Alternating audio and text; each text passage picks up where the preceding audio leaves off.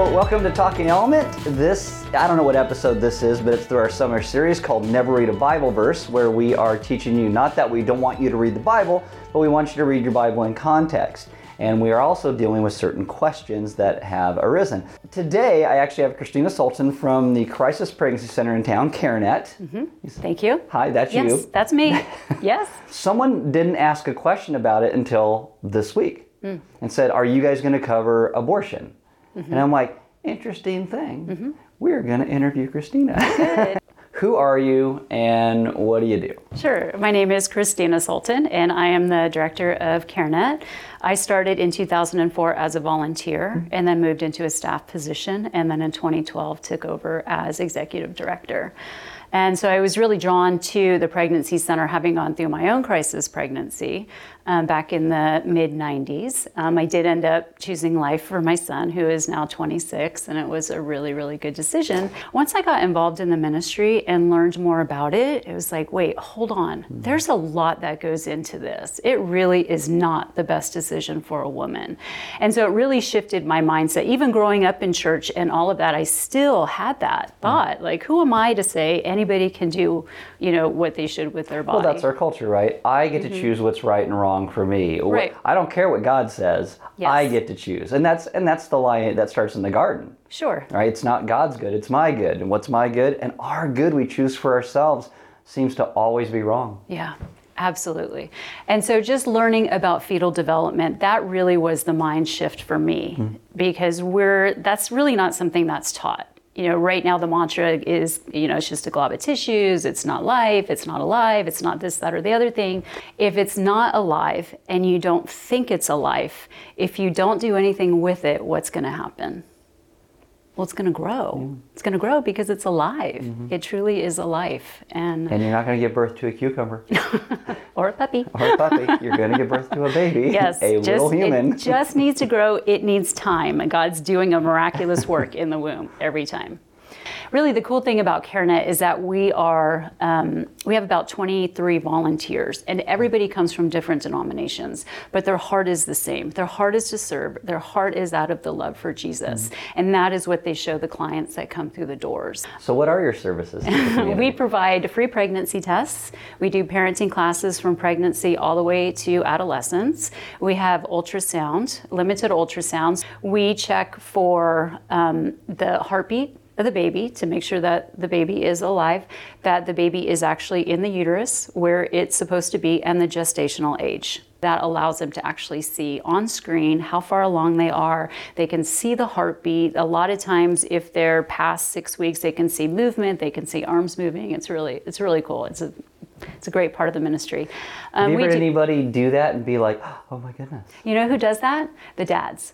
Really? The dads will jump up and put their face in the monitor and say, I had no idea that is what was going on. My dog used to do that at the TV when cats ran by. He'd be all, boom. Yes. So they're just kind big of dogs. Yeah.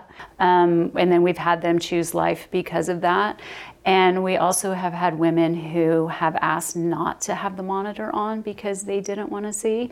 So those are really hard cases that we have. And we just continue to follow up with them and see other ways that we can help or serve them, and always invite them back. And I believe that people within the church, men and women, that when you come to faith and Jesus takes care of, past, present, and future sins. Absolutely. Thank you for the cross. That is an amazing thing that we can hold on to that. But sometimes when we make decisions in our lives, there's consequences to those decisions and those choices, and there's effects from them. And I feel like Element has such a gold mine here with Mary Saunders, being our post-abortion leader. And as Mary once said so beautifully, sometimes we just need to clean out the corners of our hearts. Over 20 years, we've seen so many women healed from the effects, from the shame, from the guilt, from the depression, from the anger, from whatever effect that abortion had on them. It is a huge secret to keep, that women keep and hold on to. And we have that freedom. We have that, hey, come in, we have a 12-week Bible study, free and confidential, take you through that whole process and bring you healing and bring you to Jesus and bring you to the cross and to get rid of all of that. Politics right now, there is a huge push that is anti-pregnancy centers right now. Oh, yes. I appreciate our pregnancy centers, the ones like in Lompoc and here and AG, because they seem to have a gospel-centered mindset. I mean, I'm not acquainted with other ones around the country, and maybe some of them aren't like the ones that are here. I mean, I don't know, but you just hear a lot of things. Women are not stupid. They are not stupid. So the media sometimes treats them that way, though. They absolutely do. In our paperwork that the clients sign, it says that we do not refer or perform abortions. On our website, it says we do not refer or perform abortions. Women know. We've been in the community for 32 years.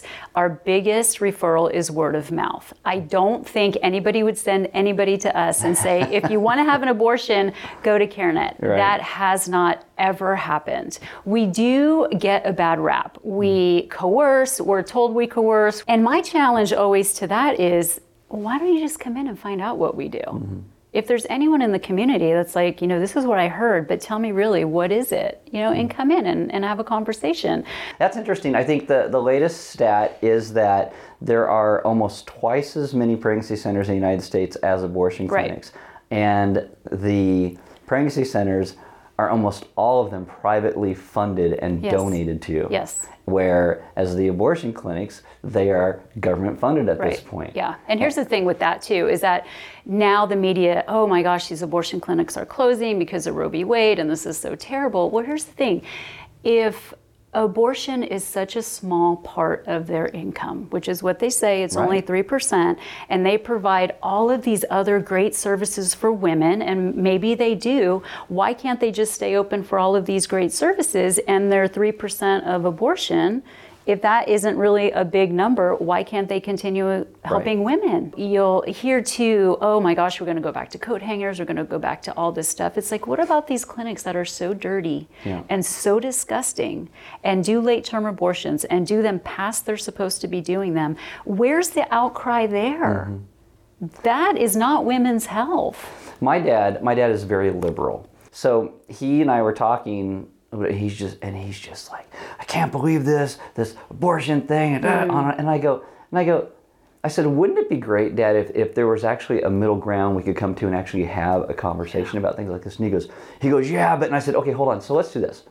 Do you think it's a good idea a woman is crowning and says, I don't want it. And the doctor has to stab it in the brain and kill that baby. Is that okay? Well, no, that's not okay. I said, so you think some abortion is not okay then? And he goes, well, and I said, that is considered abortion. Yeah. So, and he goes, well, yeah. And I said, so we have some ground to talk here because there are some things that, well, I think anything after that first trimester, everything after that, I'm like, oh, so you're more conservative than you say you are.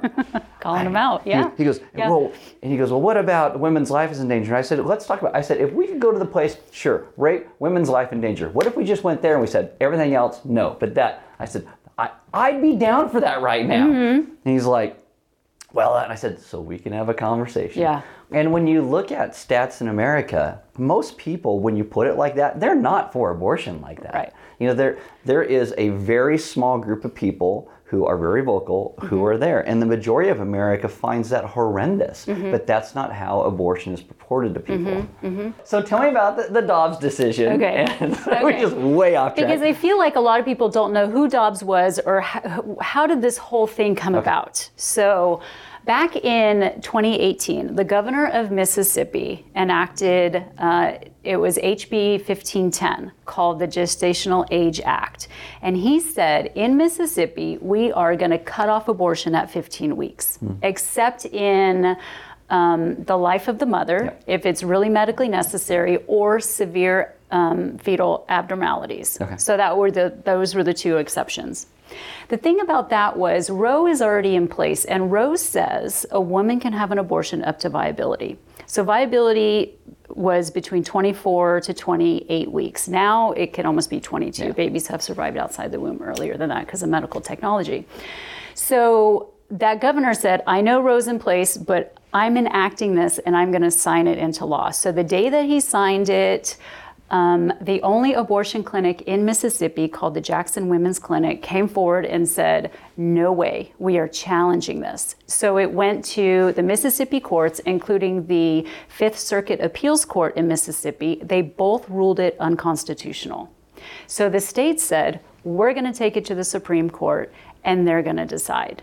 So that's how it came about. So initially, it was under a different woman's name. I believe her name was Courier, and her role was the health inspector, so she would go into different clinics and make sure that they're up to standards and things like that. She retired. Dobbs takes over. His name gets put on the case because you have to have someone's name. And he's even tweeted like, I had nothing to do with this. I don't know what's going on. So that's who Dobbs is. And that's how that case came about. So then it's in the Supreme Court. And we know that Justice Alito, in his opinion piece that got leaked, basically that stated that in the Constitution, there is no right to an abortion, right, and that it was going to go back to the states to have them vote. And so that's where we find ourselves. California, being a blue state, no changes have been made. Can we get any bluer? I don't think so. In fact, on the map, I'm going to show you a map. We are blue. So I printed out this map. So all of these blue states says there are no restrictions on abortion. None. Now, when Roe v. Wade was overturned, these red states here implemented what's called the trigger law. And that is, they went back to pre-Roe. So whatever their state said before Roe is what they went back to. Okay. So, but I'm going to kind of focus here on California. We have Nevada, Oregon, Washington, all of these states. Anybody can get an abortion up to term. And I don't know if that's really known, that clearly a woman can do that. So after Roe v. Wade was overturned, there was another case called Doe versus Bolton. And you can research this. It came down the same day. So what that was, Roe v. Wade, they thought was restricting abortion, only up to 28 weeks viability. Doe v. Bolton came in and said, hey, what about the health of the mother? Now, we've heard the life of the mother. Now we have the health of the mother. But what exactly does that mean? How would you describe the health of the mother? Because it sounds good. We want women healthy. We don't want them hurt. We don't want them any of that. So that is described as physical, emotional, psychological, familial, and the age of the woman. So here's a question people ask, right? They say, Christians say that adoption's out there. Okay. And then they say, but there's not enough people to adopt all these babies.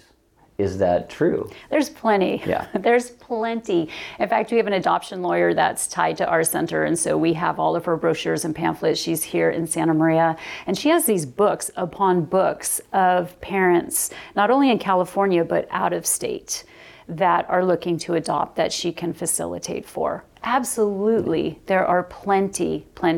So how does the Dobbs decision affect you guys? It doesn't really, because, like I said, abortion is available, and Newsom, I believe, is looking to even make California a sanctuary state that women can come and have it paid for. What was that group called? Jane's Revenge. Jane's Revenge. And they're calling for, it gets overturned and we're, let's burn it down. If abortion isn't safe, neither are you. So has anything happened with you guys? No, not with our center. The Paso Robles Center, Tree of Life, they were hit that weekend. So Yuba City, they were hit twice. Tempescay was hit with graffiti. Sacramento, the Alternatives Pregnancy Center, they had I could assume in Sacramento. $150,000 in damage. And then even across the nation, before the decision even came down, there were 50 pregnancy centers that were hit. Colorado, Loveland, Colorado got hit bad. They had, a fire throughout their whole reception area. And so for us, we ended up hiring security after the Roe decision, because my heart was, well, first of all, I don't want any of our funds to go to pay to have these damages reversed. And did your insurance go up? No, it didn't, which was good. That was really good. I like to think that we live in a somewhat conservative community. And so that really wasn't what was on my mind the most. It was these people coming in. Yeah. Because we're easy to find. You could just go from one to the next to the next. Right. And I thought if they already hit Paso, Are who they knows if coming they were this coming way? down. They going that way? Yeah, we have certain protocols in place if anything happens. In fact, in Sacramento, a guy with a machete showed up through their front door. They had to call the police. And so there are some crazy people that are out there. You And need one of those, and all the shutters go. yeah. Yeah, and we have one-way locking doors, throughout our hallways, and the plexiglass still in our reception area. So we're protected to then exit the back door if we need to. So what other misunderstandings do people have about abortion? So most people think that abortion is the answer. That is going to be the solution to whatever their issue is, when really we need to come alongside women. And like I'd mentioned before, with the politicians and the legislature and getting things in place to help women, job training, housing, transportation, healthcare, things like that, that would be a reason a woman would choose abortion. So if we could turn that around and focus our money on that, not on being a sanctuary state and paying for these abortions, but like, hey, what about the women that do want to carry? Where's the help for them? Because a woman who lives in a poor community and has an abortion is still going to be poor. A woman who is in an abusive situation and has an abortion, 9 times out of 10, she's going to go back to that situation. There just aren't the programs to help them and to really get to the core of what's going on, of why she's choosing that. A woman should never make a permanent decision based on her temporary circumstances. Right. And that's really what they do. And that's what we try and help her through her situation and why she feels like abortion is her only option because of these certain things. Well, if we pull out our resource book, hey, this could help with that, and this can help with that. Is funding an issue? Always. Funding will always be an issue, because unfortunately money is not poured into a lot of these programs or increasing them so that these women who do choose to carry or change their mind to carry are able to do so. You had asked about how people can get involved and support families and young people going through a crisis pregnancy. Well, that and you guys too. Okay, well, all that. Thank you for doing the baby bottle drive. That was fun, and Justine and her kids coming and dropping off the bottles, and I love to see that next generation, that pro-life generation. We love babies and we love mamas, and we have a program called Life Disciples. And what that would be, if there's anybody watching this within your congregation who kind of feels a stirring, is it's a training program, and we would help them to then come back into church. And if anybody in your congregation, whether it's the youth group or anybody else, finds themselves needing to make a pregnancy decision, not sure what to do, who to go for, these individuals would come alongside them and mentor them and disciple them. Maybe it's just once a week, like, hey, let's go out to coffee. Let me find out what's going on. Do you have any goals set, or how can we help you achieve those? Or what is your biggest need? How can we help? Let's do a Bible study. Because really it's just empowering them to choose life and to have abundant life, not only for themselves, but for their family. The second thing that we have in the community that's already started is called Embrace Grace. And you can find all this information on embracegrace.org. And what? And it rhymes. Embrace Grace, yes, embracegrace.org. So Calvary Chapel actually has this. This is their second round. And this is open to the community. So if anybody watching this has a friend, or they know someone who is pregnant and just needs that extra support, it's a group that meets once a month. So the pregnant mamas would meet, and they have then mentors. It's a 12-week Bible study. And that church then has small groups, and they adopt a girl. And then they have what's called Princess Day, and they throw a baby shower for her, and all these things to let them know that the church loves them. So you have Embrace Grace. So the babies are born, and you have these young moms who now have these mentors. Then there's Embrace Lives. So these are for young women who have babies, perhaps, even Delta High School, there's students there. So they have babies, and they come in and they have the same exact thing, but this is for ones who are no longer pregnant. So they have that support for them. And then they'll come back then to mentor the next group for Embrace Grace and say, hey, you know what? I did it. we can do this together. So now you have a community of people that are, your age and have been through it. Then there's Embrace Legacy. And that's for dads, because we can't forget dads. And are all three of those in our community, or just no, just Embrace Grace? Embrace Grace. Okay. Yes. So those are two things: Life Disciples and Embrace Grace, of how we can come alongside as a community, as a church, and pour into these individuals, both moms and the dads. So if you are or know somebody who's really struggling right now and doesn't know what to do with a pregnancy, maybe they are in an abusive situation, maybe it was unplanned, and here it is. We would love to be able to help you and support you, direct you to places where you can get some help, and CareNet is a great place for that. Anything else?